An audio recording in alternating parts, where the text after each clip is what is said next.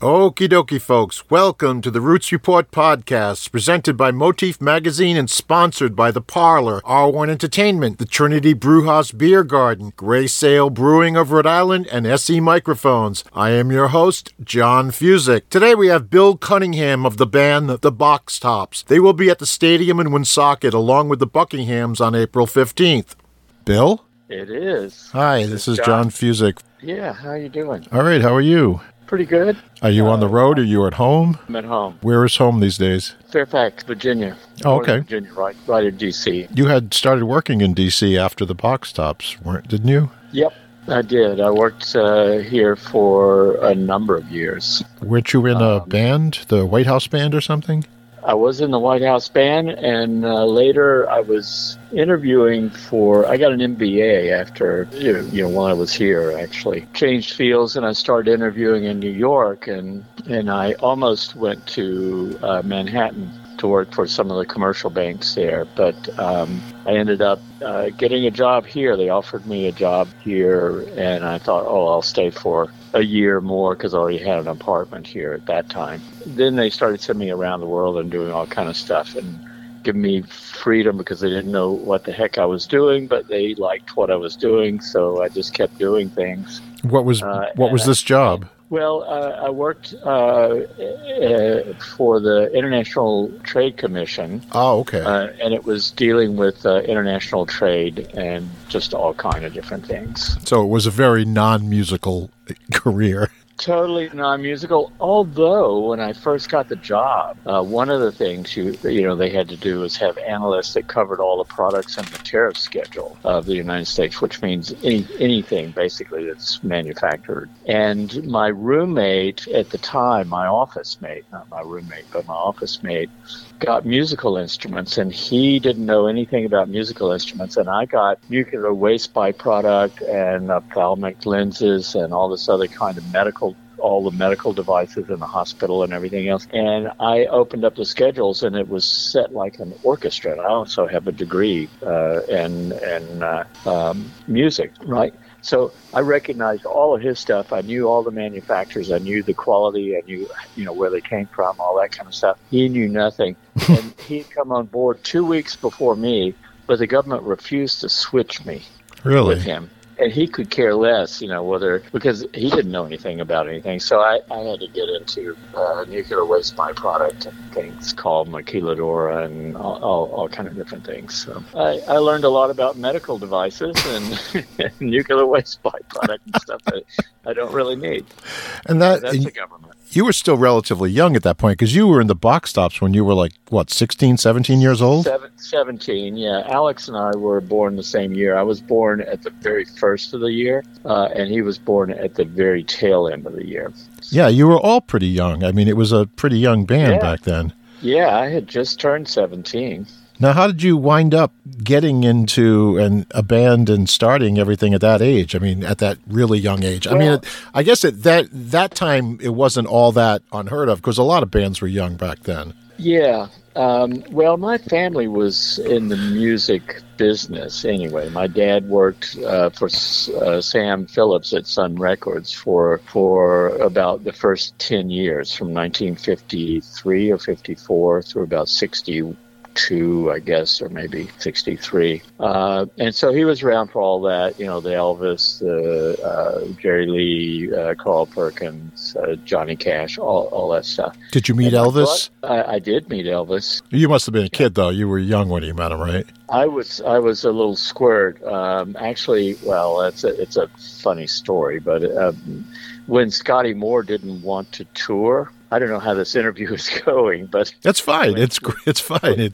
When Scotty Moore, Scotty Moore was handling the road stuff, and the tour stuff for Elvis in the early days, back when they were still doing, a lot of the Mid-South kind of stuff. And Scotty didn't want to do that anymore. So Sam sent Elvis over to our house to talk my dad into managing Tom Parker, right? And my dad was a singer, and he was a son artist, as well as working with Sam on producing all the records. I mean, I think my dad was working with a place called Plastic Products and a bunch of people to actually do the pressings for all the recordings and stuff, among other things. And so anyway, Elvis came over, and my mom, shushed my brother and me out of the house. My brother was 8 years older than me.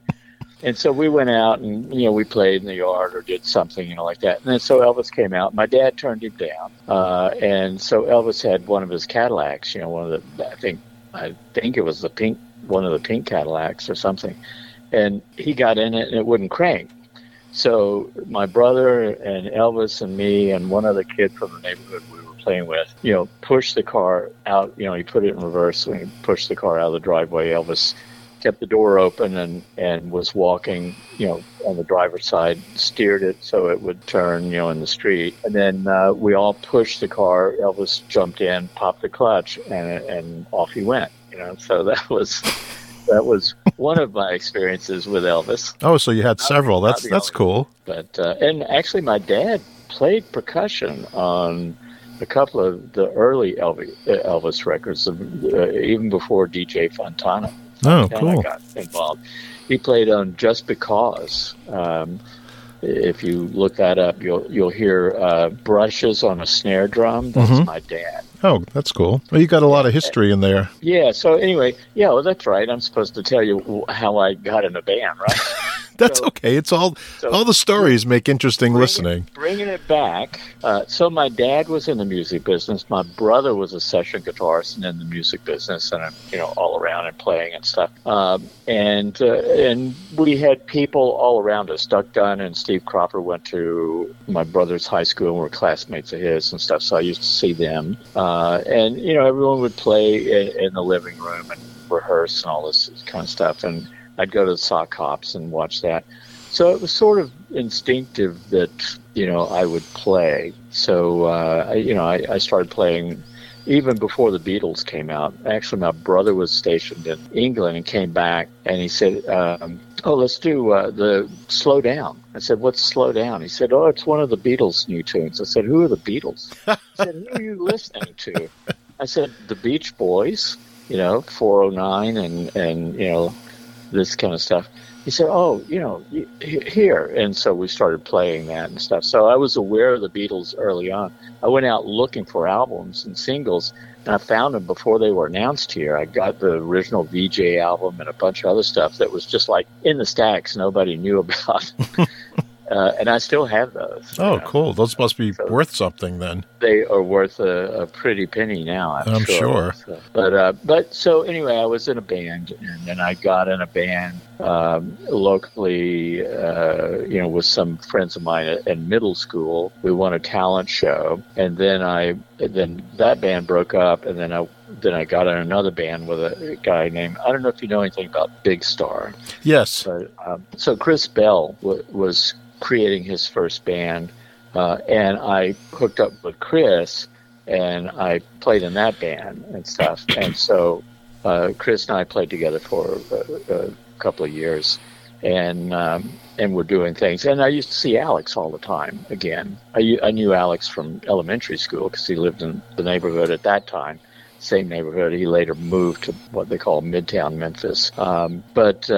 So I was sort of just in this connection of people playing. And then Alex later called me and took me away from Chris to play over in the DeVilles, which became the Box Tops, and that was the rest of it. You probably know. Well, I've read. But how did what was it that caused you to get a record deal and to get popular? Getting in a band is, you got in a band and you started playing, but there must have been some catalyst for them. The DeVilles already had a manager who was a radio DJ in Memphis on one of the stations, and he was hooked in with some of the newer recording studio in town, and they had recorded, the DeVilles had recorded two or maybe three singles before, but they were just local or regional successes, but they got jobs and stuff out of it.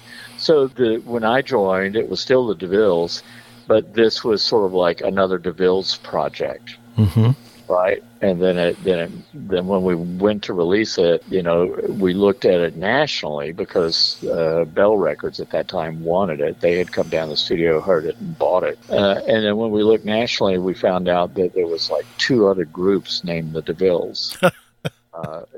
And so we had to change names, and we just someone came up with the Box Tops, and I just cringed at it. I thought it was a horrible sounding name.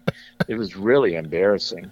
But I thought, well, what do I care? It's not going to do anything, but we'll get some skating rink gigs, And then, of course, it took off. And once it became number one, it being the letter, then I felt the name was not so bad. Right. It started getting a lot of press. I got used to seeing it. I got used to calling ourselves that. So. Were you guys writing any of your own music at that point? No. Alex began writing during the Box Tops, I would say about 1968. I think he just saw people making money off the publishing and stuff, and Alex was sort of a very interesting person. He was really bright, and he was really attentive, and just could see what all was happening. So he started writing some stuff, and then Dan Penn, our producer at that time in 67, 68, really didn't, give Alex much help putting his stuff together. And so we would throw some things together, and then Dan would, I'm not quite sure why, maybe to appease Alex, maybe because of the virtue of the songs or whatever, he would throw them either on an album or on the B-side of a single release. And so that made some money for Alex, and I think that encouraged him to continue writing. You didn't stay with the band. You only stayed with the band a couple of years to begin with, for about 2 or 3 years. I stayed about 2.5 years, and then in 1969, August, I quit the group on the 31st or 30th of August, because I wanted to get a degree in classical music. I had, on the few days I had off, I sometimes would meet up with some old school friends of mine who were studying classical music at the university locally. Their techniques were getting really good, and their knowledge and ability to describe arrangements or what's happening was something that I was really amazed at, and I wanted that. And with us, the Box Top, if we didn't have a single out that was doing well, we never got to add anything new to our set. And the more famous you got, the shorter your shows became. Really? Somehow or another. Yeah. And it was like, okay, so we're playing with all kind of people and stuff, but we're playing the same damn songs every night. Right. And it's like, well, I'm not getting anywhere. I'm not developed. I mean, it was fun until it wore me out, even as a teenager. And I think everybody, the tension was getting strong in the group, but just because they were wearing, the management was putting us on the road constantly and just wearing us out. But I basically saw my friends progressing musically, and I thought, ooh, I want that. So I quit when a song called Soul Deep, and we already had recorded everything that ever was released. Everything was already in the can. They never went back in after I got out to record anything. Well, that version of the band. There's another version that continued. Well, yeah, I think there was a version that Tommy Cogbill, who was one of our co-producers or producers, after Dan left, Chip Smoman produced us, and Tommy would produce us as well.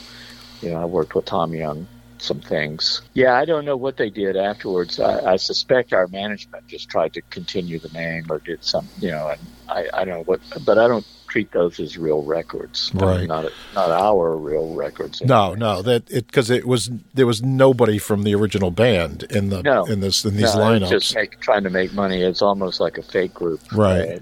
So I quit when Soul Deep was climbing the charts, and it was, and it got in the top 20. I quit probably when it was about 27 in the charts or 25, and it was going up, with a bullet in the national rankings and Billboard or whatever. But so I quit while we were we were still on top, and so I never saw a downward spiral. Oh, that's a good thing. At least you left on top, and you went off to continue your music career, which I give you credit for getting a master's in music, because I went to school for a music major and lasted about 2 months. Yeah, well, and I got a performance degrees, so mine are not education degrees. Mine are actual performance degrees. Yeah, that's And what I was doing too. Yeah, and I played in the Memphis Symphony, and I played in all kind of ballet companies and opera companies and all this other kind of stuff. And that's a far cry from the rock scene. Yeah, but I also played on different sessions around town. I was on Isaac Hayes' Shaft. Really? Yeah, I was going to ask you about that because I saw Isaac Hayes listed, and I saw you've played with people like Itzhak Perlman and Isaac Hayes, and I was like, how can you be more polar opposite? And I was going to ask you if you ever got to play on Shaft live, but I didn't know that was you on the recording. Yeah, it's me on the recording. That's very cool. Upright bass and string section. Wow. We were sort of like the B team. The teachers at the university were the A team. They actually played on our stuff. Wow. But it got so busy in town that we started filling in and doing all the leftover stuff. So I ended up on that. Playing the da-da-dum, ba-da-dum, ba-da-dum. Wow, that's very cool. Yeah, Isaac used to call me to play with him live. He would play in the Mid-South because he knew I was in the symphony and I was on the record, and he just knew that I had a certain radius around Memphis that I would go out to play if I needed to. I did that with other symphonies. I played in Little Rock Symphony. I played the Nashville Symphony. I played not regularly, but I would sub or do different kind of things. And Jackson, Mississippi Symphony, I think, and Tupelo and some other kind of things. But so he would call me, and I would do some live shows with him every once in a while.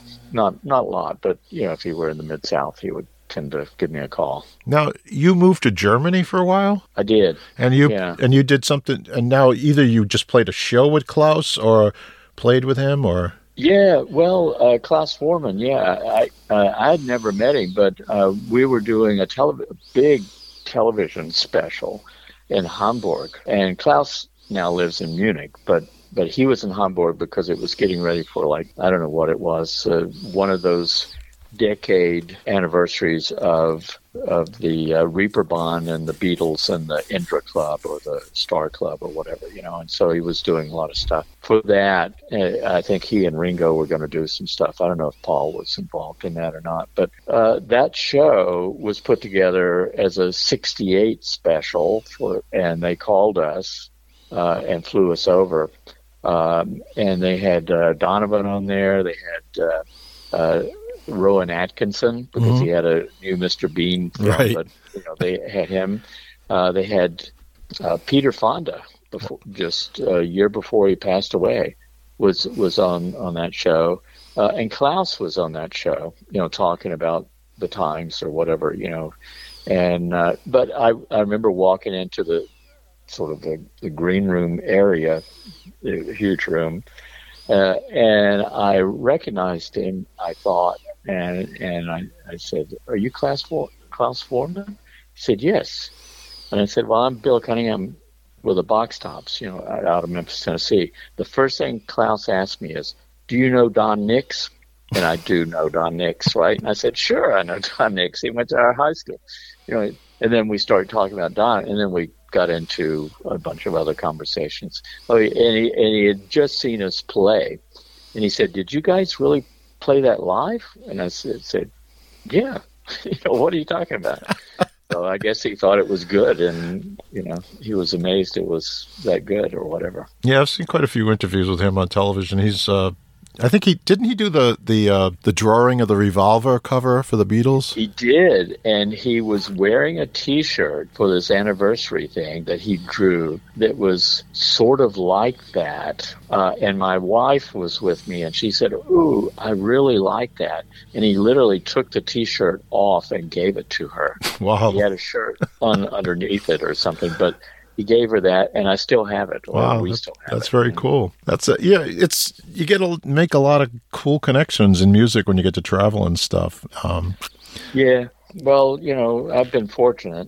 That's the only thing I can say. I don't know how it all worked out, but it just seemed sort of like a progression to me. Right. Although I've taken these little side channels that expanded my background. So business, so now I can handle the business stuff, that I couldn't have when I was a kid. I just didn't know enough. Are you handling the business end of the box tops now? Because weren't you the catalyst that got them together again to reform the way? I mean, unfortunately, 3 of the members are dead, aren't they? Yes. That's Alex, Danny, and John? Yeah. What happened in 1996, something was happening, and I was listening to, headset, and I was listening to some, music that was probably fairly current. And I just thought, oh, gee, I haven't been in a studio in ages, right? I haven't touched an instrument in 17 years. Really?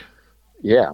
Wow. And so I call up Alex, and he answers the phone. I said, I'm just curious what it's like to be in a studio. It's got to be so different from when we were in there in the 60s. And he said, yeah, it's a lot different. And I said, well, would you go in a studio and you and I can do something together and just give me a chance to experience it? He said, sure. And he said, who should we get to come in? And I said, I don't know, I guess all the original guys. And so he said, okay. And then I started calling all the original guys, and each one of them said the same thing.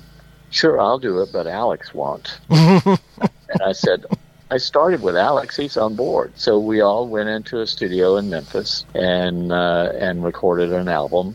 And I had in the sort of the agreement that we all signed is that if any one of us didn't like what we had done, we would literally take the tapes, and we were still in 96, still recording the tape. We'd take the tapes to the parking lot and burn it. And they all liked that, But as it turned out, everybody liked what we did, so we didn't burn it. We actually put it out. Oh, that's good. Yeah. So, and now, since their passings, you've obviously replaced them with other people, and it's just 2 of you now. Yeah. When Alex died in 2010, it really wrecked me, and I didn't want to do anything, and I stopped playing again for another 5 years. Wow. And then I got a call for a tribute album to Dan Penn that they were doing with a bunch of guys from Muscle Shoals and people, but they were doing it in Nashville. So they asked me to play. I think David Hood was going to play bass or something like that, and they said, oh, we can, move you onto bass or whatever. I said, no, let David Hood play bass.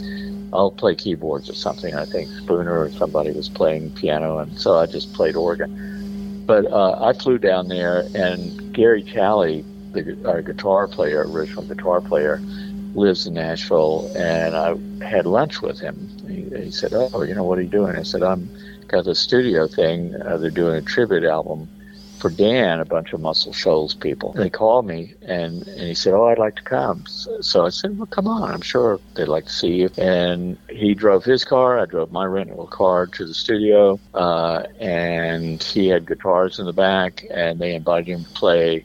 And we started doing, like the first number. And Gary and I, even though I was on keyboards, which I played a lot, probably in the box tops as well. As soon as I heard the sound of how we blend together, I recognized, that it was actually a good thing. And I thought, maybe there's something more than just Alex's voices to what we were doing. So I said, okay, and people had been asking to get back together or do something. I don't know why. So I basically said, well, I'm not getting a replacement for Alex. They can either hear our voices singing the songs, or they can hear a fake group, and we just won't go. And so Gary agreed. We've taken over singing the parts ourselves. Well, you were singing back up at that point anyway in the band. We were on the recordings, and you can recognize the voice. You don't realize it, but you can recognize the voices when you hear them. So there's a certain sound there still, even with our voices, that resonates. Well, there's always a chemistry between musicians that cannot be replicated by other people, no matter how hard you try. Yeah. I've experienced that personally, just playing with other people. It's like that, and it's just, there's just little nuances that people, and they get in a groove with each other, and it's from playing together and knowing each other and just having that chemistry that makes it work. Yeah. It naturally happens. So. And Alex was just such a damn good singer that we didn't need to do anything more than just a couple of lines here and there, or harmonize with him sometimes. Right. So your friend Chris Bell was part of Big Star as well as Alex. Did you have any dealings? Did you play at all with Big Star? Or Well, I didn't play with Big Star, although Alex dragged me up on stage once and insisted I stay on stage. But I sat back behind Jody at a big festival. But no, I didn't really. I did play upright bass, and I did do the arrangement for a song that Chris did on his album. Actually, a couple of songs Chris on Chris's album. But one of them is called "You and Your Sister." Mm-hmm. I don't know if you know that song or not. No. But there's a string arrangement and there's a bass. So it's really just me and Chris on the first verse. Alex joins in on the second verse with a backing vocal. And then in the middle section, I bring in a cello and then bring in a string quartet for the rest of the song. But that's one that actually has become so popular that it's begun to show up as one of the Big Star catalog songs. So, I didn't think of it as being Big Star because I thought of it as being Chris. But this was after he had left Big Star. Oh, okay. And I remember Chris engineered it, and I remember going to the boardroom and him playing it back, what we were doing. And he said, Alex is going to sing. He told me he's going to sing on this. And I didn't know anything about Big Star at that time. And they had already had #1 record. And the second album I knew about because someone at Arden had given it to me. But I only saw Jody and Andy and Alex on that. So I never knew Chris was even in Big Star. And it was like, okay, because we all knew one another as kids. I said, oh, that's nice. But I didn't realize this was a reference to what he had done already with him on the first album. I watched a Big Star documentary at once, and it seemed like from what I garnered from the documentary, it seemed like the Box Tops and Big Star both the bands kind of got screwed in a way, is what the documentary alluded to, is that it seemed like Alex had problems with management and such. Well, I mean, things are always more complicated than they seem. With the Box Tops, I would say we got screwed, but we sold so many records that even the people screwing us couldn't take all the money. That's just weird. I mean, so many groups have success, but all their money goes back into paying for the studio, paying for this, paying for that, and all that kind of stuff. But we were just so successful at the time, and the songs have held up. Some of the songs have held up being top 20s. That they still get airplay, and we still get royalties. Performance royalties and that kind of stuff. So, but we just literally made so much money for everybody that we walked away. I mean, I paid for my education with my money. That's a good thing, especially these days with the debt that people go into college now. Yeah, so. Yeah, absolutely. And Big Star, they never were successful, even though some of their stuff was really quite interesting and quite good. But I don't know, they were out of touch and away with what was happening. And actually, their stuff in a good way was out of touch with what was happening at the time. But when they tried to do the release, they because of maybe the critic party that John Fry threw in Memphis, and all the writers, Rolling Stone writers and different writers from around came in, and Big Star played that, and there was something that happened that somehow or another, that and some other bands that became famous found their material and sort of made them into this really big cult band now. It's like the cool thing is to know about Big Star in order to have their things, or even Chris's album. And it's just very different from what I experienced in the box tops. Our stuff was all like top 40 and, just out there.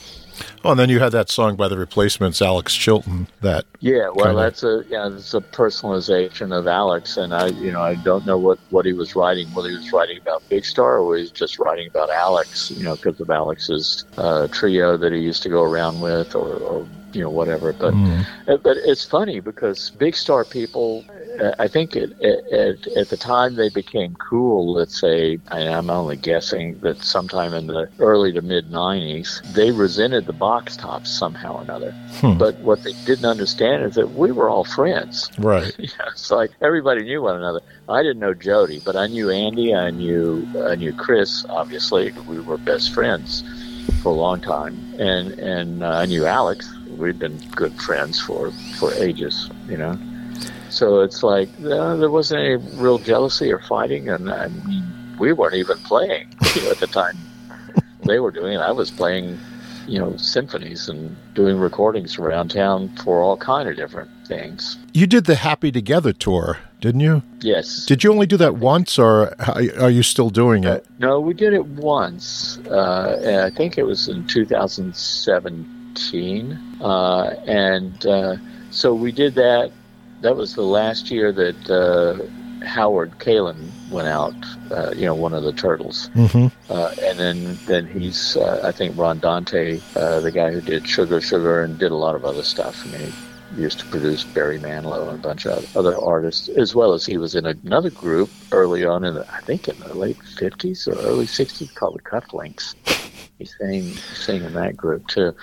He started doing Howard's part with Mark Volman, who was the other major Turtles guy. But we were on it with Mark and Howard, and we were riding the same bus as Mark and Howard. So every night I would stay up and I would talk to Howard about things. And after about the first week, I realized Howard doesn't go to sleep until sunrise. So it's like. I mean, I had great conversations with him about, audiences, about Zappa, about Steve Stills, and about fights they had in Laurel Canyon, and just all kind of stuff. So it was very interesting, but I just didn't realize that, he never went to sleep until the sun rose.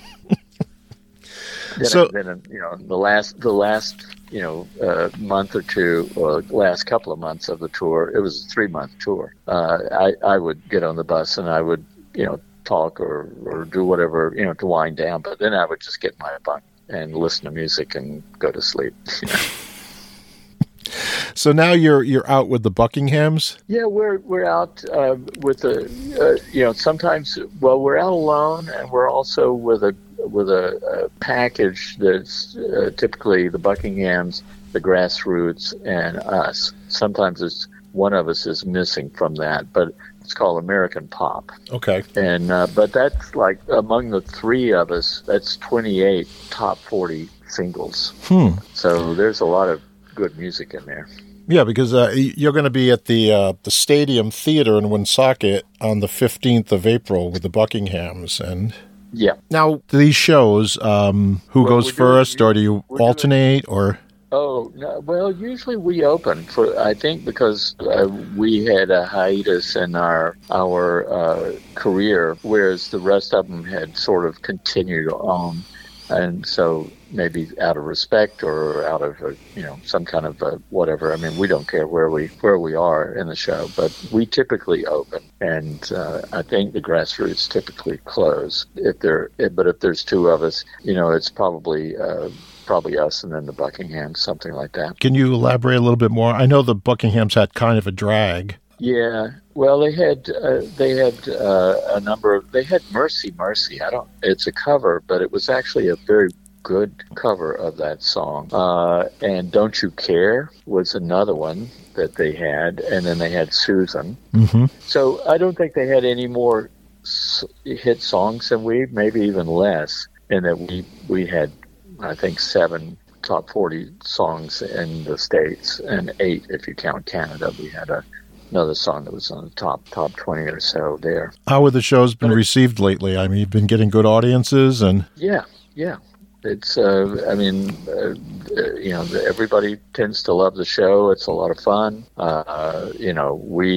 If we're doing it together, we, of course, play a little bit shorter shows. But if we're playing alone, then we play longer shows and we have a little bit more time to develop rapport with the audiences and stuff. But we can do it fast, too.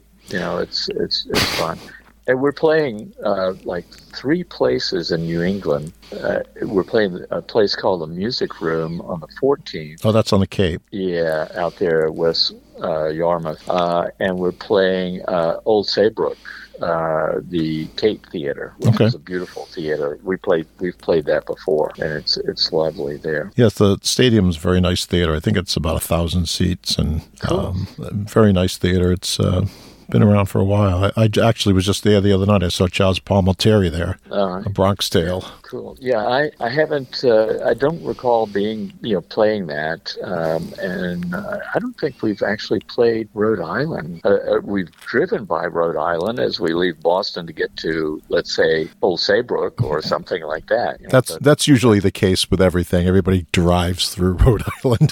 If you blink, you miss it. I mean, in the old days, we certainly played there, but I just don't remember exactly where. Well, how long do you think this show lasts? I mean, it's like 2 hour, 2-set show, 1 set from you, 1 set from the Buckinghams, maybe about 2 hours? I think if it's 2 of us, it's probably about 2 hours. It's probably going to be about an hour us and an hour Buckingham. So it'll be half-half. It doesn't really matter what the order is, but the show will run about 2 hours with an intermission in between. Now, do you think you're getting any new audience members, or is this more of a nostalgic tour for people, or are you getting any younger people? It depends. We've been playing a number of clubs, and we've had younger people showing up at some of our performances and things, and they've been sort of impressed, I guess.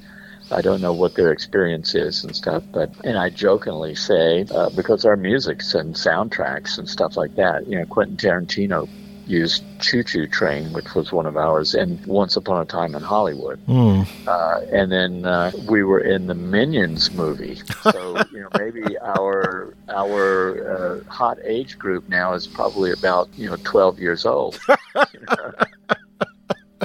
Well, and the other factor is that you folks are playing good music. That could be another factor. And you're actually playing it. Yeah, we really play. Because we grew up. I mean, hell, we had Booker T and the MGs there, was who we would go see at, clubs around town or whatever, just great people playing. And so Memphis was always full of that. And Gary and I, born and raised, all the original box tops were born and raised in Memphis. And technically, and this is how you can distort with statistics, but technically, we were the first Memphis group to record in Memphis to have a number 1 hit. Interesting. So that even includes, if you look at Elvis, he was Tupelo, but he moved to Memphis and he, and this kind of stuff. But the songs he did in Memphis, I don't know that any of them became number 1 nationally. He certainly got on the map, but it wasn't until he moved to RCA and did Heartbreak Hotel and Hound Dog and some other stuff that he actually got to number 1. You and your brother was in a band or recorded with somebody, and you had hits at the same time on the charts? Yeah, he was in a group called the Hombres, and he wrote a song, sang it, and played keyboards on it. It's called Let It All Hang Out. You can look that one up. It was. I think I remember that one. He wrote it. Yeah, it's a funny kind of quirky song, but it was in the same column as The Letter in 1967. So we were like number 1, and I don't know what they were. You can look it up, but it's they were somewhere and getting close to 20 or something like that in Billboard or Cashbox. I don't remember which, but they were definitely in the charts. And he wrote it because he listened to Bob Dylan's Subterranean Homesick Blues and said, well, that's a lot of crap. It's just being thrown out. I could do something like that. So he just wrote all these ridiculous lyrics and stuff, but that's what that was. It was really just a mockery of Bob Dylan's song at the time. That's an interesting bit of trivia there. I like that. If you listen to it, then you'll hear it. You won't notice it.